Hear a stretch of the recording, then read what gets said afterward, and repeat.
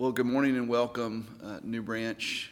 It's great to be able to spend this time with you again. If you've got your Bibles, and I hope that you do, please turn in them this morning to Genesis chapter 28. As you're turning to Genesis 28 this morning, I want to share with you what our plans are, Lord willing. You have been incredibly patient and gracious as we have sought to be as wise and as careful as possible while longing to gather together again one day.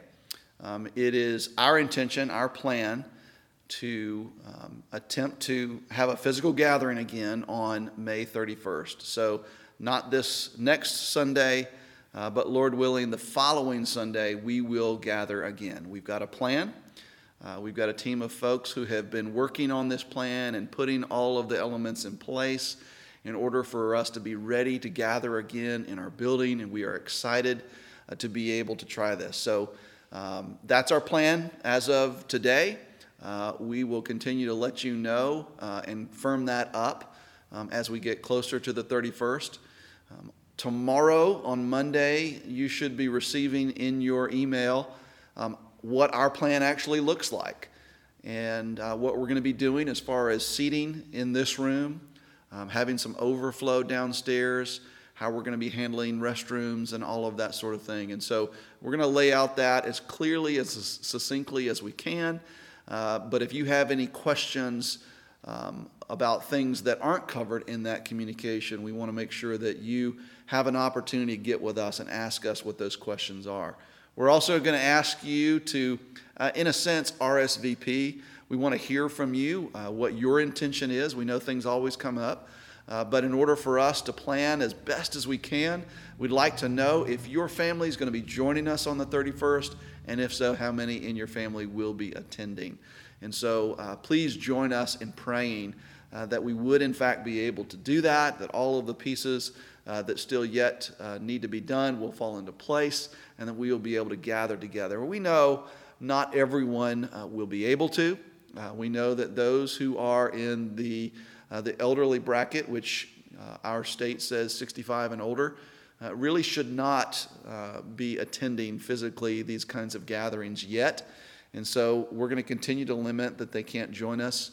Those who, for health reasons, they should not be joining us as well. And so we know it won't be back to the way it was quite yet. But at least we'll be able to have a physical gathering again by God's grace. And so please join us in continuing to pray that that would, in fact, be the case. So this morning we are in Genesis chapter 28, having taken 1 week off for Mother's Day. We're back into the narrative of Genesis. And in chapter 28, we're going to encounter the story of Jacob's ladder. It may be a familiar story to many of you, but through this story, church, we're going to be reminded of the very good news that God has granted us access to Him through Jesus Christ. And that through this access, we can be rescued from our sin, and that we can be saved from the judgment that we deserve. But even more than that, that through this access that we now have to God through Jesus Christ, that we can know that whatever condition and whatever circumstances we find ourselves in life, that He, the Lord our God, is with us. And that's the good news that we'll hear from Genesis chapter 28. So follow along in your copy of the Scriptures as we read the entire chapter, and we'll focus on the dream of Jacob found in verses 10 through 15. This is the word of God. Then Isaac called Jacob and blessed him and directed him, "You must not take a wife from the Canaanite women. Arise, go to Paddan Aram, to the house of Bethuel, your mother's father, and take as your wife from there one of the daughters of Laban, your mother's brother. God Almighty bless you and make you fruitful and multiply you, that you may become a company of peoples. May He give the blessing of Abraham to you and to your offspring with you, that you may take possession of the land of your sojournings that God gave to Abraham." Then Isaac sent Jacob away, And he went to Paddan Aram to Laban, the son of Bethuel the Aramean, the brother of Rebekah, Jacob and Esau's mother. Now Esau saw that Isaac had blessed Jacob and sent him away to Paddan Aram to take a wife from there. And that as he blessed him, he directed him, "You must not take a wife from the Canaanite women." And that Jacob had obeyed his father and his mother and gone to Paddan Aram. So when Esau saw that the Canaanite women did not please Isaac his father, Esau went to Ishmael and took as his wife, besides the wives he had, Mahalath, the daughter of Ishmael, Abraham's son, the sister of Nebaioth. Jacob left Beersheba and went toward Haran. And he came to a certain place and stayed there that night, because the sun had set. Taking one of the stones of the place, he put it under his head and lay down in that place to sleep. And he dreamed, and behold, there was a ladder set up on the earth, and the top of it reached to heaven. And behold, angels of God were ascending and descending on it. And behold, the Lord stood above it and said, "I am the Lord, the God of Abraham, your father, and the God of Isaac. The land on which you lie, I will give to you and to your offspring. Your offspring shall be like the dust of the earth, and you shall spread abroad to the west and to the east and to the north and to the south. And in you and your offspring shall all the families of the earth be blessed. Behold, I am with you, and will keep you wherever you go, and will bring you back to this land. For I will not leave you until I have done what I have promised you." Then Jacob awoke from his sleep and said, "Surely the Lord is in this place, and I did not know it." And he was afraid and said, "How awesome is this place! This is none other than the house of God, and this is the gate of heaven." So early in the morning, Jacob took the stone that he had put under his head and set it up for a pillar and poured oil on the top of it. He called the name of that place Bethel, but the name of the city was Luz at the first.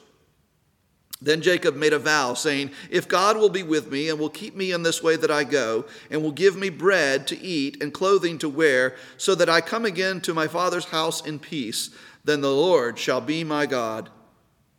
And this stone which I have set up for a pillar shall be God's house.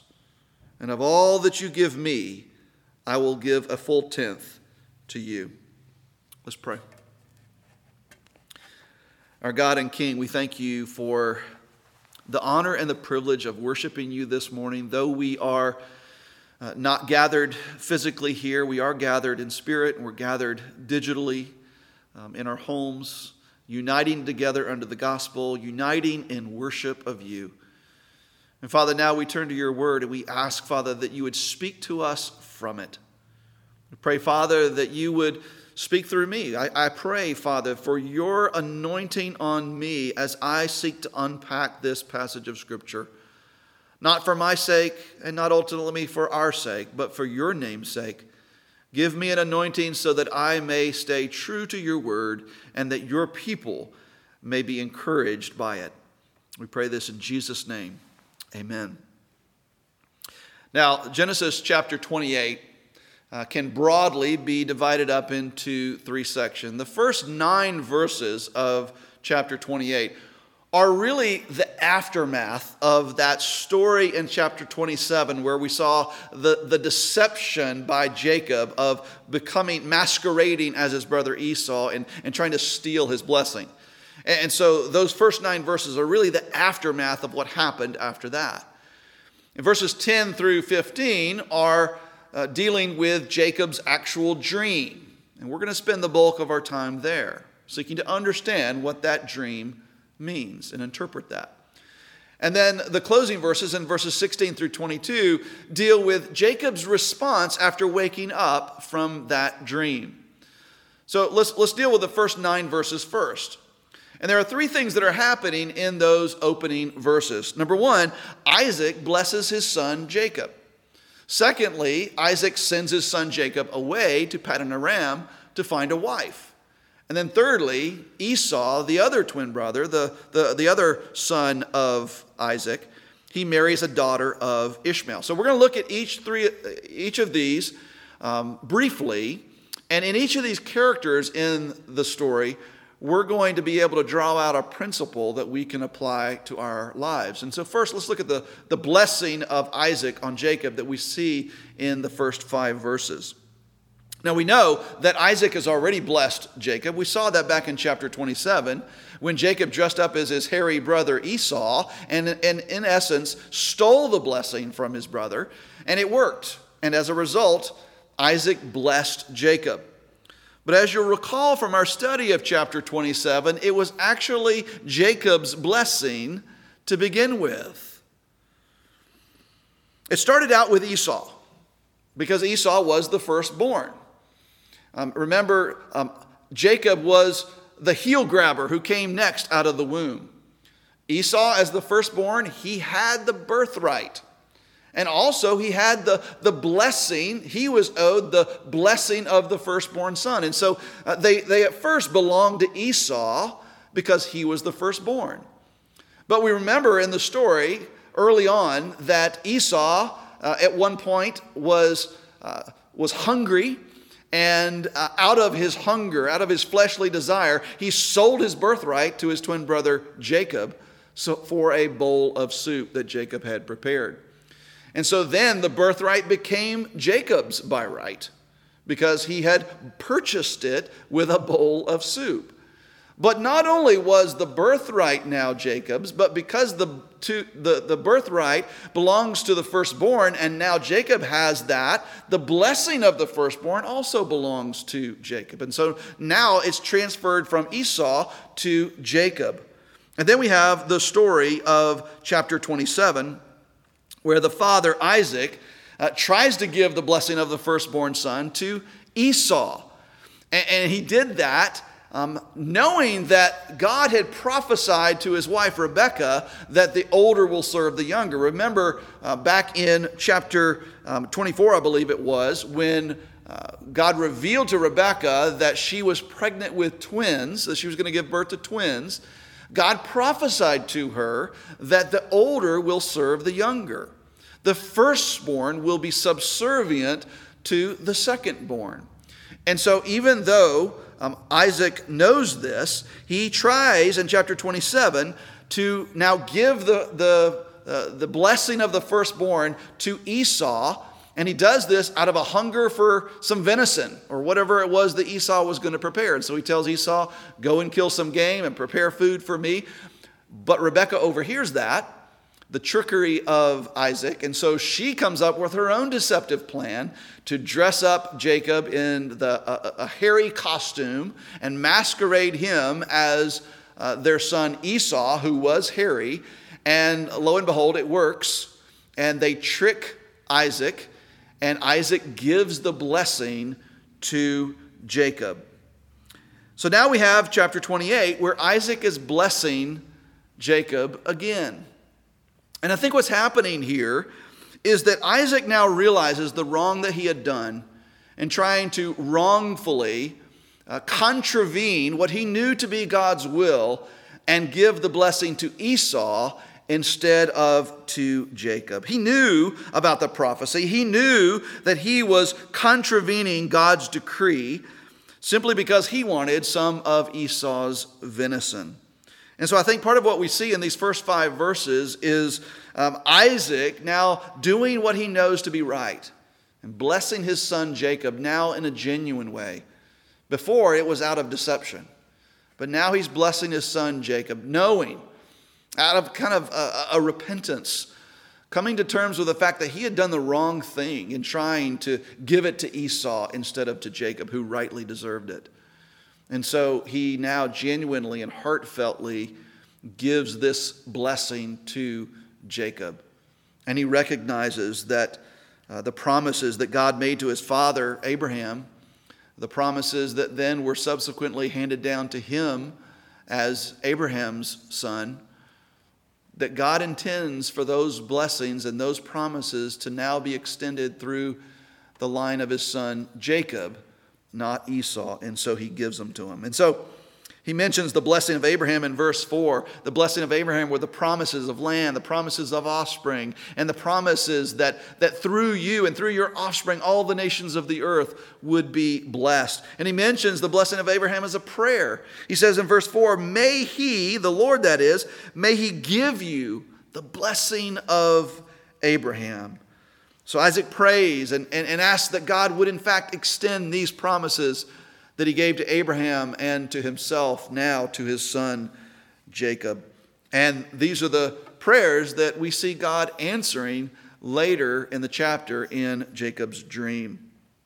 The second thing that's happening in these first 5 verses is that Isaac is sending Jacob back to Haran to find a wife there. He says, do not take a Canaanite for your wife. The Canaanites were worshipers of false gods, and so he doesn't want him to take a Canaanite wife, and so he sends Jacob back to his homeland to get a wife from there, which parallels very closely the story of Abraham when he sends his servant back to Haran to find a wife for Isaac. We now see that playing out in Jacob's life.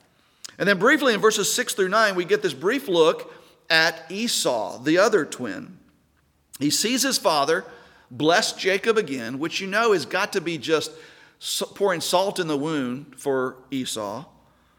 And he hears his father warn his brother not to marry a Canaanite woman. And so what does Esau do? Bearing in mind that he already has 2 Canaanite wives. And so now hearing that that's not pleasing to his father, what does he do? Well, now he goes out and he marries a daughter of Ishmael, the one who Bible scholars believe is the father of the Arab nations that would be one day fierce enemies of the nation of Israel.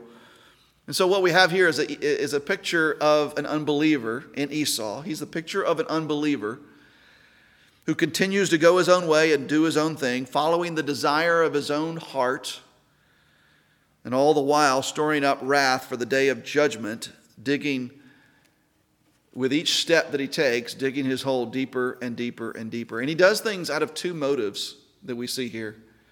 Number 1, a desperate desire to please his father. A desperate desire for the blessing of his father, which he seemingly never gets. But secondly, and more poignantly, out of a raging hatred for his brother. We saw at the end of chapter 27 that Esau, as a result of his brother stealing a blessing from him that his father intended to give him in that setting, that Esau vows to murder his twin brother Jacob. And so this is a hatred that doesn't go away. This is a hatred that lasts a lifetime, and one that we will continue to see boil up in the ensuing chapters in this Genesis narrative. And so we see these 3 characters in the first 9 verses. And from each of their lives, we learn a lesson. First of all, we see Isaac. Isaac is the dad who recognizes that he has messed up royally with his sons. And then he decides to make his wrongs right. He decides to do the right thing and bless Jacob, which he knew is what God intended from the beginning. And so we learn from him that we're reminded that it's never too late to do the right thing. That's what we learn from Isaac. It's never too late to do the right thing, no matter how bad we've messed up. That's a lesson from his life. And then we see Esau. Esau is the unbeliever who is blinded by rage, blinded by hatred, and desperate to please his father. And out of those motives, he makes one bonehead decision after another. And so from him, we learn not to be ruled by our anger and our desire to please others. We're reminded that self-control is a fruit of the Spirit, and that giving full vent to our anger, Proverbs says, makes us a fool, which is what we see in Esau.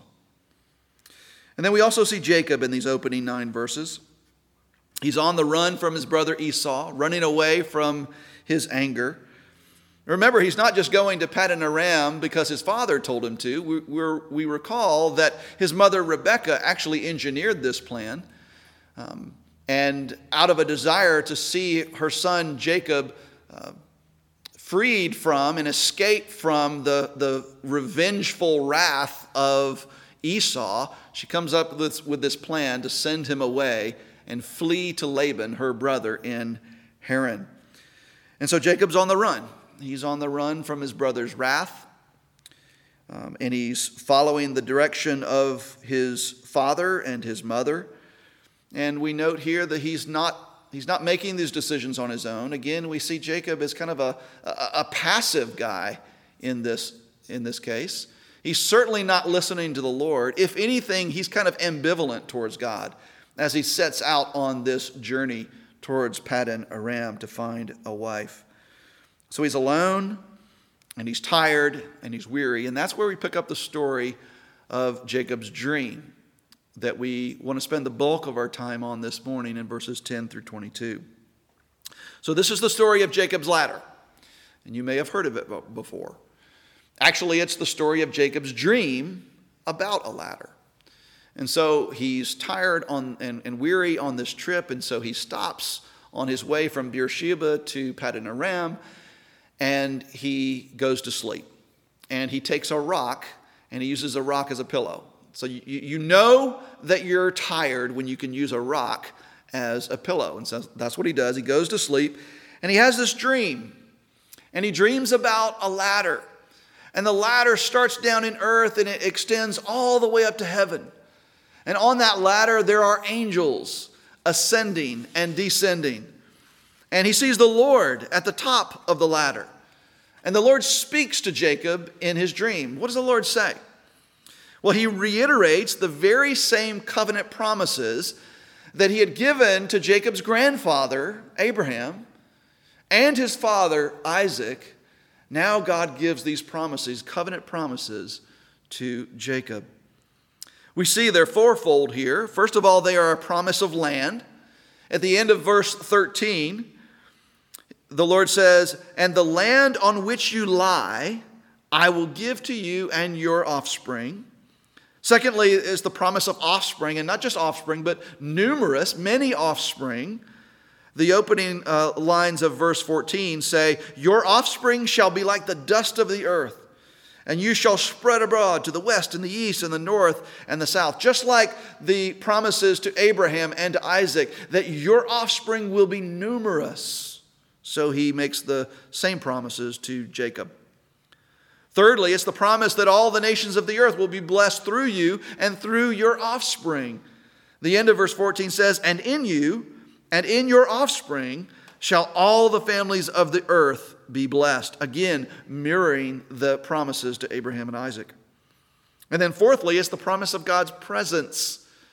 And this is what's so important for our understanding of Jacob's ladder here. It's the promise of God's blessing and the promise of God's presence to be with Jacob all of his days until these promises are fulfilled. Look at verse 15. It says, "Behold, I am with you, and I will keep you wherever you go. And I will bring you back to this land, for I will not leave you until I have done what I have promised you." These are the same promises that we see God giving to Abraham and then to Isaac, and now he's giving them to Jacob. And this is an answer to Isaac's prayer that he prayed in the first part of the chapter when he prayed, "God, would you give the blessing of Abraham to my son Jacob?" God is now answering that prayer. And the fact that these promises that were given to Abraham and Isaac are now given to Jacob is indication to us that the redemptive plan of God that was in place from the very beginning, the redemptive plan of God that he would bring a rescuer through the seed of the woman who would one day crush the head of the serpent, bringing an end to the curse of sin and death, that redemptive plan of God was still in place. That it didn't end with the sin of the patriarchs. It didn't end with their lack of faith. It didn't end with the infertility of their wives. That redemptive plan of God to bring a rescuer through the line of Abraham and Isaac and now Jacob was still in place. God was still working out his redemptive plan, and that now it was going to come through the line and seed of Jacob. And so that's the That's the dream. And then Jacob wakes up from this dream and he says, surely the Lord is in this place. And he recognizes that God is with him. And he takes the stone pillow and he turns it into a stone pillar. And he erects this mini altar and he worships God there. And he calls the place Bethel, which means the house of God. So how are we to understand Jacob's dream? What is the meaning of the ladder in his dream? What is the meaning of these angels that are ascending and descending from heaven to earth and earth to heaven? And how do we mesh that with these promises that are now given to Jacob? Well, this passage of Scripture is a very good example for us for how, when we are seeking to interpret Scripture, that we need to let the Bible interpret the Bible. You see, when we ask the questions like, what is the meaning of the ladder in this story? We need to remember that ultimately the answer to that question can't be something that comes from you and I. We're to draw meaning out from this text, not to bring meaning into this text. You see, it's not about one person saying, well, to me, the ladder is like steps on our spiritual journey with God, and that we just have to take one rung of the ladder at a time. And then another person says, yeah, but to me, the ladder is kind of symbolic of climbing out of hard times in our life. And so when we're tired and when we're weary and when we're afraid like Jacob was, we just need the Lord to give us a spiritual ladder. And then, of course, the fireman says, well, I know ladders, and ladders help me bring the water to fires. And so, to me, this is saying that when we've got fires that are raging in our lives, that God gives us a means by which we can put those fires out. So are any of these folks right in their interpretation? Are all of them right in their interpretation? See, we don't bring meaning to the text. We dig and we dig and we dig in the text, knowing and believing that the meaning is in there. We don't bring the meaning to the text. We dig until we find the meaning that is already there. So just as with any kind of digging that you would do, there are tools that we can use when we dig. And so by way of seeking to interpret this text, I want to talk about 4 of those tools that we can use when mining Scripture to understand the meaning that is there. And by way of that, I think we'll arrive at the interpretation, the right meaning of Jacob's ladder and Jacob's dream. And it is glorious. The first digging tool that we should use when mining for the meaning in Scripture is to consider context, to consider what's going on in the context of the story. Don't just pull a verse out of Scripture and say, I think this is what that means. We need to understand how that verse, how that passage fits within the broader place in Scripture. And so we remember what's happening here in the context of this story. Jacob is traveling from Beersheba to Paddan Aram. He was in Beersheba with his family, with his mom and dad, and he's going to Paddan Aram to find a wife, and now he's on his own. He's traveling to this place that he's never been. It's maybe the place of his mother's homeland and his grandfather's homeland, but he had never been there before. It was an unknown land. He had never been on this journey before. This is the first that we know of him even being alone ever before. And so he's alone. Perhaps for the first time in his life, he's on this long journey. And we should remind ourselves here that this was not a spiritual journey for him. At least he didn't set out with that motive. He didn't set out trying to find God. In fact, he wasn't trying to find God at all. He was asleep. He was just obeying mom and dad by going to Haran to find a wife. But even though he's not looking for God, God finds him.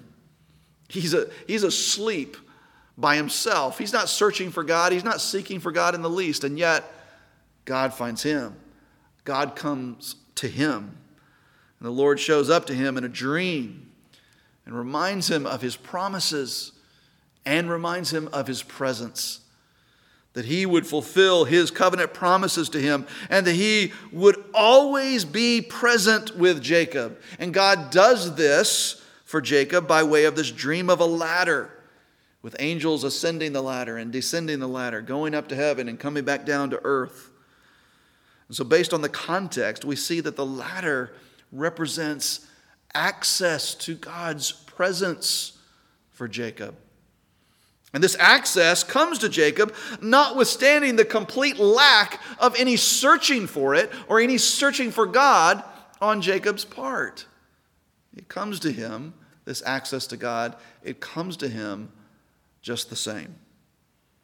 A second digging tool that we can use when mining Scripture for meaning is to consider the author of the text. Now we know that God is the author of all of the Bible. 2 Timothy 3:16, we quote it often. All Scripture is inspired by God. That means breathed out by God, is the breath of God. All Scripture is inspired by God. And so God is the author of all of Scripture, but God uses human authors to put His inspired words on paper so that we can read them. And many times it's helpful for us to consider the human author that God uses and his life and his experience and what was going on in his life that helps us to understand the meaning of the text. So obviously the human author of Genesis was Moses. So how do you think Moses would have reacted to this story as the Holy Spirit is inspiring him to write these words down about Jacob's dream as he lays down on this rock pillow? How do you think Moses, the human author, would have responded and reacted to this story about God giving Jacob a symbol of his presence with him? Well, I like to think that as Moses is writing down these words, that he's thinking back to a very similar experience in his life that happened many, many years before he wrote this. It's a story from Exodus chapter 3. A time when God showed up to him in a symbol, a burning bush that wasn't consumed by the fire. And that in that setting, through that burning bush, the Lord told Moses that he would be sending him back to Egypt to free his people out of slavery. Listen to that story from Exodus chapter 3. God spoke to Moses from the burning bush and he said this, "I am the God of your father, the God of Abraham, the God of Isaac, the God of Jacob." And Moses hid his face, for he was afraid to look at God. Much the same as Jacob's fear that we see in this Genesis 28 story. He's afraid after this dream. Verse 7, "Then the Lord said, I have surely seen the affliction of my people who are in Egypt and have heard their cry because of their taskmasters. I know their suffering. Look at verse 8. "And I have come down." Almost the imagery of descending a ladder. The Lord God says to Moses, "I have come down to deliver them out of the hand of the Egyptians and to bring them up out of that land to a good and broad land, a land flowing with milk and honey, to the place of the Canaanites, the Hittites, the Amorites, the Perizzites, the Hivites, and the Jebusites. And now behold, the cry of the people of Israel has come to me, and I have also seen the oppression with which the Egyptians oppress them. Come, Moses, I will send you to the Pharaoh that you may bring my people, the children of Israel, out of Egypt." But Moses says to God, "Who am I that I should go to Pharaoh and bring the children of Israel out of Egypt?" And then listen to the Lord's response in verse 12. He said, "But I will be with you. And this shall be the sign for you that I have sent you. When you have brought the people out of Egypt, you shall serve God on this very mountain."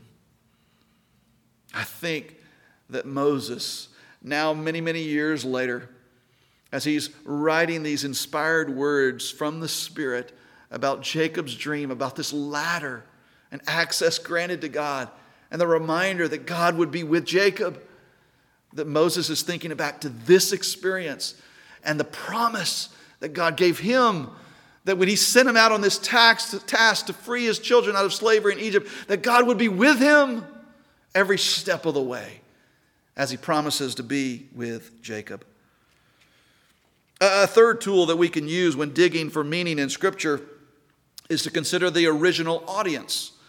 Who was the audience of the original manuscript, and how would they have handled the text? What was the meaning to them?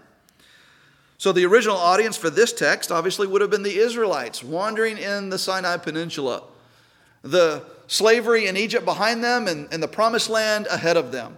This is the audience to which Moses originally wrote the book of Genesis. So how would they have understood and applied this dream of Jacob's to their condition? How would they have understood this dream? Or more importantly, what was Moses' purpose and intent in writing about this dream for them? Well, consider their plight in the wilderness. It wasn't called wilderness wanderings for no reason.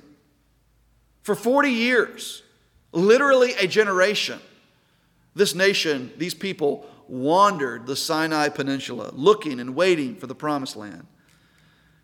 And then they read this story about their namesake Jacob. We recall in Genesis 35, many chapters later, Jacob, his name will be changed by the Lord God from Jacob to Israel. And so he is their namesake. And so they would read, as they're wandering in the wilderness, they would read this story about their namesake Jacob, who was reminded that God would be with him every step of the way, and not just with him, but with the nation that would come after him, which is Israel. And they would be encouraged. And so for them, Jacob's ladder would have been an incredible encouragement to them as they are wandering the Sinai Peninsula. That even in their rebellion against God, even in their complaining about how bad they had it out in the desert, even then, God was with them. He had promised to be with them, and he promised to guide them by a pillar of cloud by day and a pillar of fire by night. And we're told in Exodus chapter 13, verse 22, that this pillar of cloud by day and the pillar of fire by night did not depart from before the Lord. It was always with them, always reminding them that Yahweh was with them as they traveled.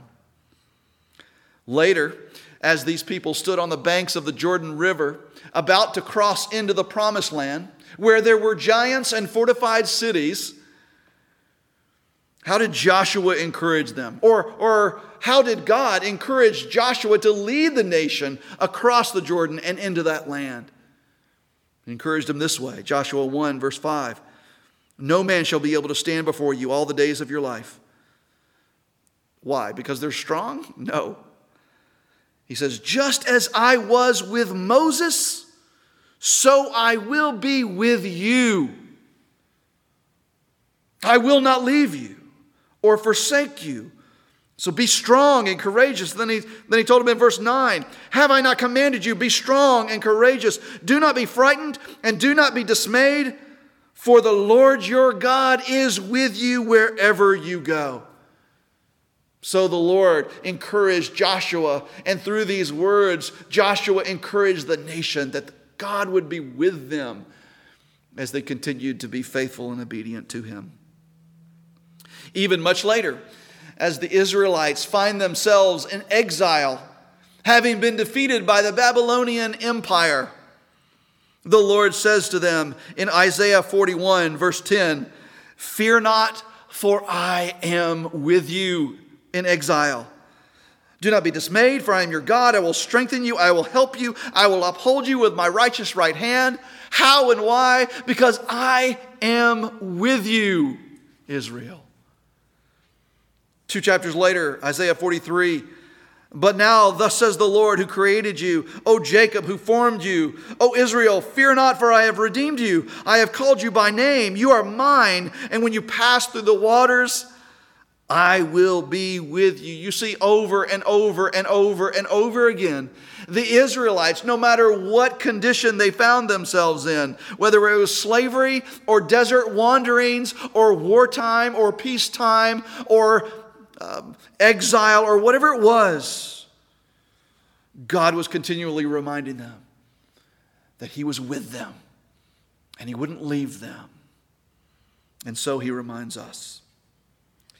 Parenthetically, another thing that would have come into the minds of the Israelites, what they would have recalled when they heard this story about a ladder that stretched from earth to heaven, they would have recalled the story that we covered back in Genesis chapter 11 about the Tower of Babel. You probably recall that story, this Tower of Babel, where the people kind of banded together in their prideful arrogance. They thought they could build a tower up to the heavens. The Tower of Babel was an attempt by these prideful people to build a tower and reach the heavens and gain access to the power of God and the presence of God. The Israelites would have recognized that the ladder in Jacob's dream was kind of like that tower. It stretched from earth to heaven. But the difference was this ladder was put there by God, whereas the tower was put there by man.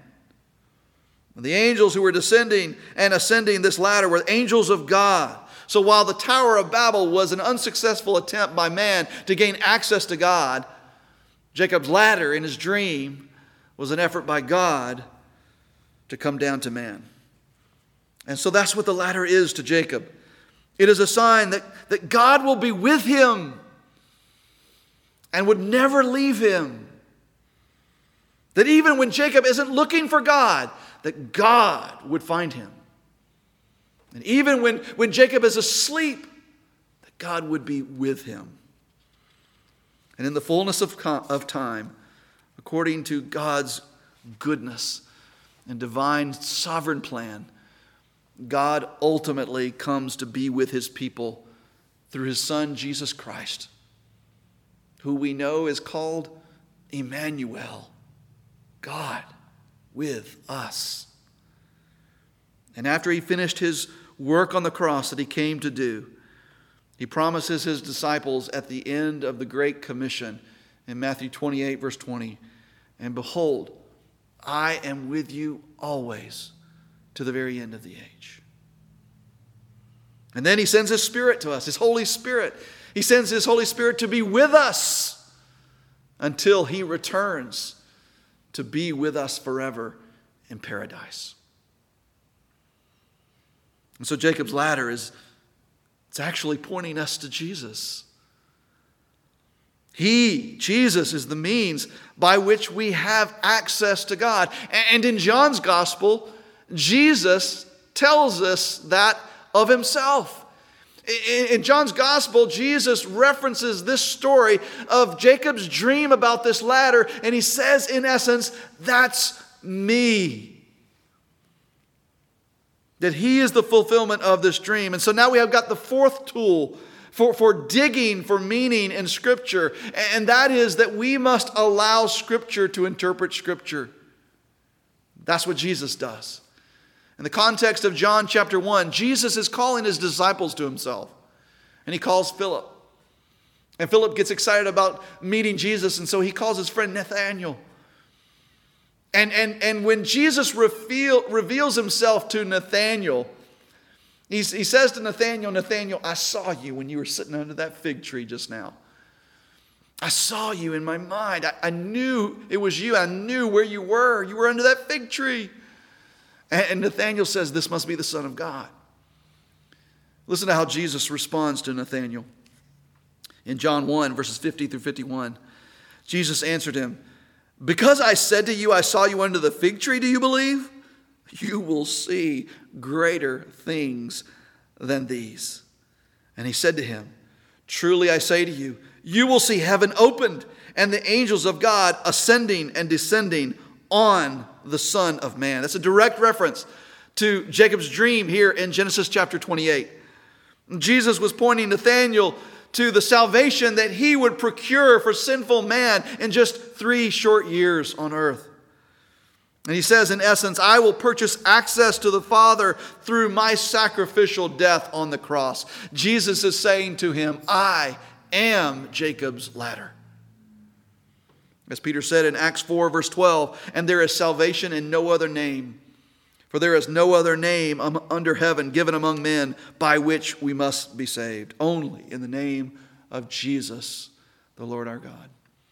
As Jesus says of himself in John 14, verse 6, "I am the way and the truth and the life, and no one comes to the Father except through me."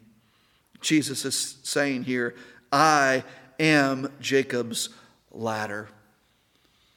And look at how we see the sovereign grace of God in this. Jacob, as we've said before, he was not searching for God. He was not looking for God. He was indifferent, ambivalent towards God. He was a cheat.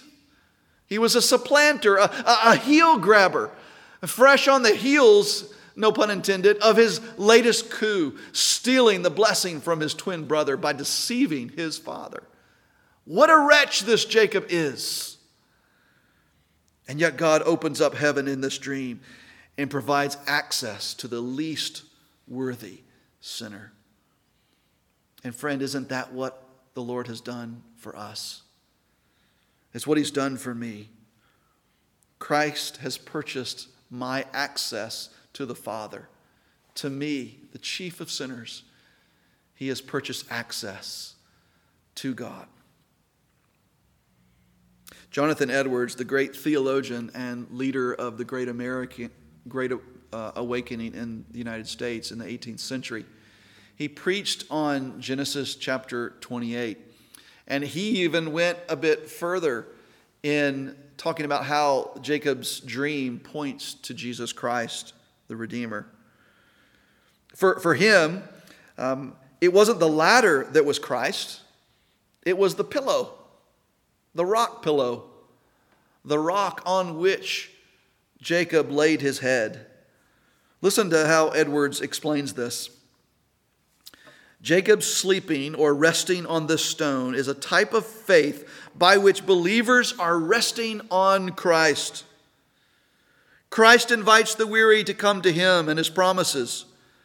Jacob, while resting on this stone, has heaven's gates open to him and a ladder reaching from heaven to God. So 'tis by faith in Christ, whereby the believers rest on Christ, that they have heaven's gate open to them and have a ladder or a way procured for them to ascend and come to God in heaven. Jacob, while resting on the stone, had God appearing to him as his covenant God. So 'tis through faith in Christ that God becomes the covenant God of his people. Well, whether Jesus is the stone pillow or whether he is Jacob's ladder, it is clear that the story here reminds us that if sinful mankind is going to have access to God, it is not going to be by man's effort. That God must come to man. That he must make a way, or else sinful man is without hope. And God has made a way. He's made a way through his Son, Jesus Christ. Jesus is the stone pillow on which we must rest, on which we must rely if we are to have access to a holy God. He is the ladder that must come down to us so that we may have access to God and access to our home through faith. So how do we respond to this? Well, if you're an unbeliever, someone who has not professed faith in Jesus Christ as your one and only hope to be rescued from the judgment that you and I and everyone deserves because of our sin and rebellion against God. If you've not trusted in Christ to be rescued from that, if you've not trusted in his finished work on the cross as your only hope, then your response to this must be repentance and faith. If God has made this truth real to you, and you long to be reconciled to God, if you long to have the presence of God in your life, in this life and in the next, then your response is to repent, to turn away from your sin and your desire to rule and lead your own life, and trust in Jesus Christ and what he did on the cross, and trust in him as your Lord, trust in him as your leader, your rescuer, your redeemer. And he will give you new life in Christ. He will forgive you of your sins, and he will grant you access to God through faith. For that is what he purchased on Calvary. But if you are a believer and you have trusted in God, what is your response to this? What is our response to Jacob's dream? I think our response should, in much the same way, be similar to Jacob's response when he woke up from this dream. In verses 16 through 22, we see 4 responses from Jacob.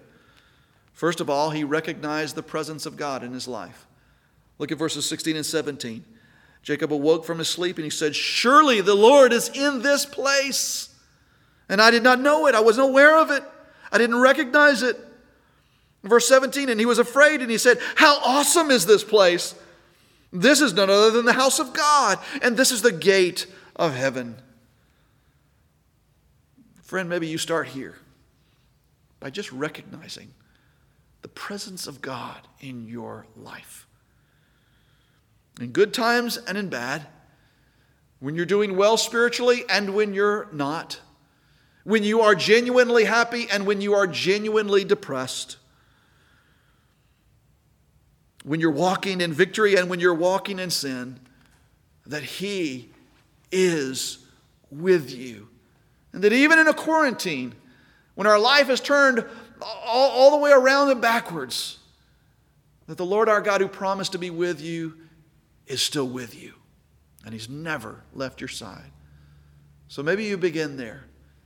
But then in recognizing the very presence of God, you do what Jacob does next, which is to worship God.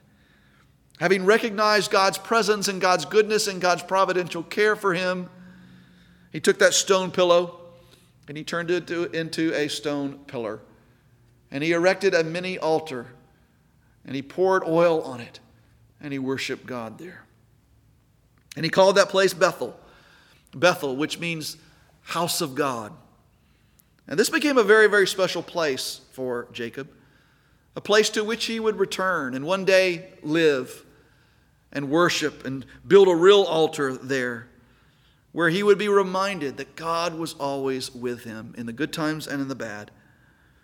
In fact, listen to what God says to Jacob many years later in Genesis chapter 35. God said to Jacob, now an old man, "Arise, go up to Bethel and dwell there, live there. Make an altar there to the God who appeared to you when you fled from your brother Esau." So he tells him to recall this scene. Verse 2, so Jacob said to his household and all who were with him, "Put away your foreign gods that are among you and purify yourselves and change your garments." In other words, get ready, family. We're going to church. Get ready. Prepare yourself. We're going to go worship the Lord. In verse 3, then let us arise and go up to Bethel, so that I may make there an altar to the God who answers me in the day of my distress and has been with me wherever I have gone. Brother, sister, do you have a Bethel? A place where you go to be reminded of God's presence. Maybe it's a physical place. Maybe it's just a place on your calendar or a place in your to-do list. But it's a place in your heart and your mind and your soul where you go to be reminded that God is with you. Where you have erected an altar to God in your heart and soul and mind. And where you worship God. Friend, the only appropriate response to our recognition of the presence of God in our lives is heartfelt, genuine, Bible-saturated, Holy Spirit-guided worship. Yes, I know that all of life is worship. But friend, you and I need a Bethel that we return to, that will remind us of the presence of God in our lives, and that He has granted us access to this presence through the sacrificial death of His Son, Jesus Christ. So let us go to Bethel, church, and worship. The third thing that Jacob does here is he makes a vow to God. So these last two things that Jacob does really are two forms of his worship. And the first is that he makes a vow to God. Look at verses 20 and 21. Then Jacob made a vow to God, saying, "If God will be with me and will keep me in this way that I go, and will give me bread to eat and clothing to wear, so that I come again to my father's house in peace, then the Lord shall be my God." Now, when we read Jacob's view, it appears to be conditional. And it appears that way because it is. He says, if you will do this for me, then you will be my God. And we know that that isn't right. We know that Scripture frowns very heavily on any kind of conditional vow before God. These are not the kinds of vows that we should be making to God. God, if you'll just help me out of this pickle, if you'll just give me a job, if you'll just bring me the healing that I need, if you'll just give me the thing that I really want. If you'll do this for me, then I will follow you and serve you. That's not honoring to God. That's not what God is looking for. But I think we should probably cut Jacob a little bit of slack here, because he's just now getting to know the Lord. He's very, very young in his faith. He hasn't been discipled. He hasn't been mentored.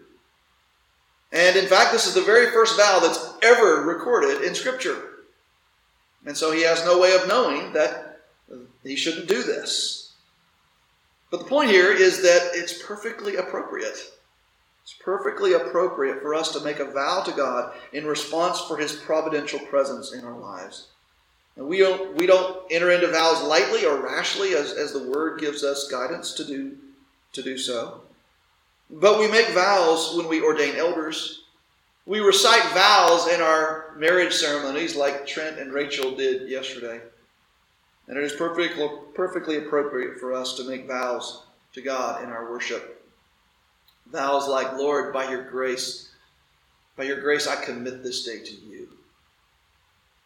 Lord, according to your divine and gracious assistance in my life, I vow to live for your glory this week or this month. These are very appropriate means of expressing our worship to God. And then fourthly and finally, Jacob sacrificially gives to the Lord. In verse 22 says, "And this stone which I have set up for a pillar shall be God's house. And of all that you give me, I will give a full tenth to you."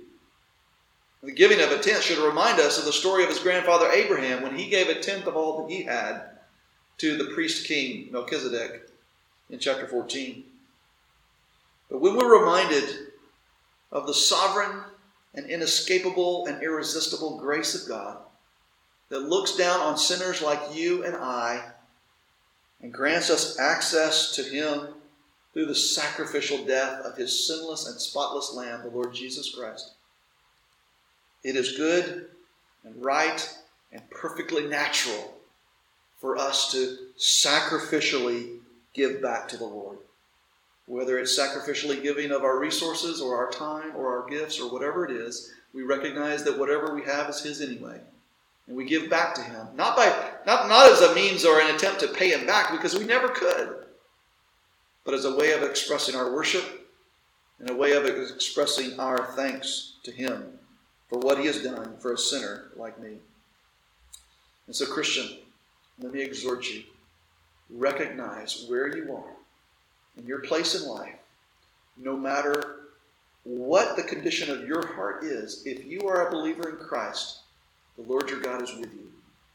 Right there where you are, God is with you. Recognize that and then respond to that in worship. And if he so leads you, express that worship through vows and sacrificial giving. And in so doing, may the name of our gracious and glorious God be magnified and glorified in us, among us, and through us. Would you pray with me? Our gracious God and King, who are we that you would consider us? Much less that you would condescend yourself to put on flesh and become one of us and live a perfectly righteous life, achieving righteousness and justification for us, and dying on the cross for the forgiveness of our sins, so that by faith in Jesus we might be granted access to the Holy of Holies, your presence, that not only rescues us for eternity and secures a home for us with you, but allows us to experience your presence in our life today and tomorrow.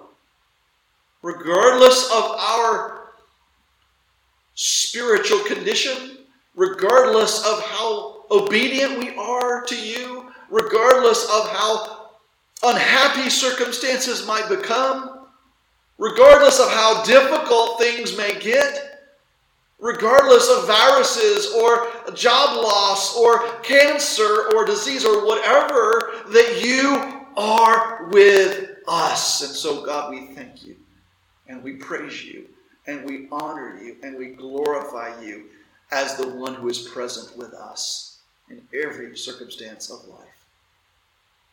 Father, may you receive our worship as we seek to live for you as an expression of worship and thanks until we are reunited with you face to face again.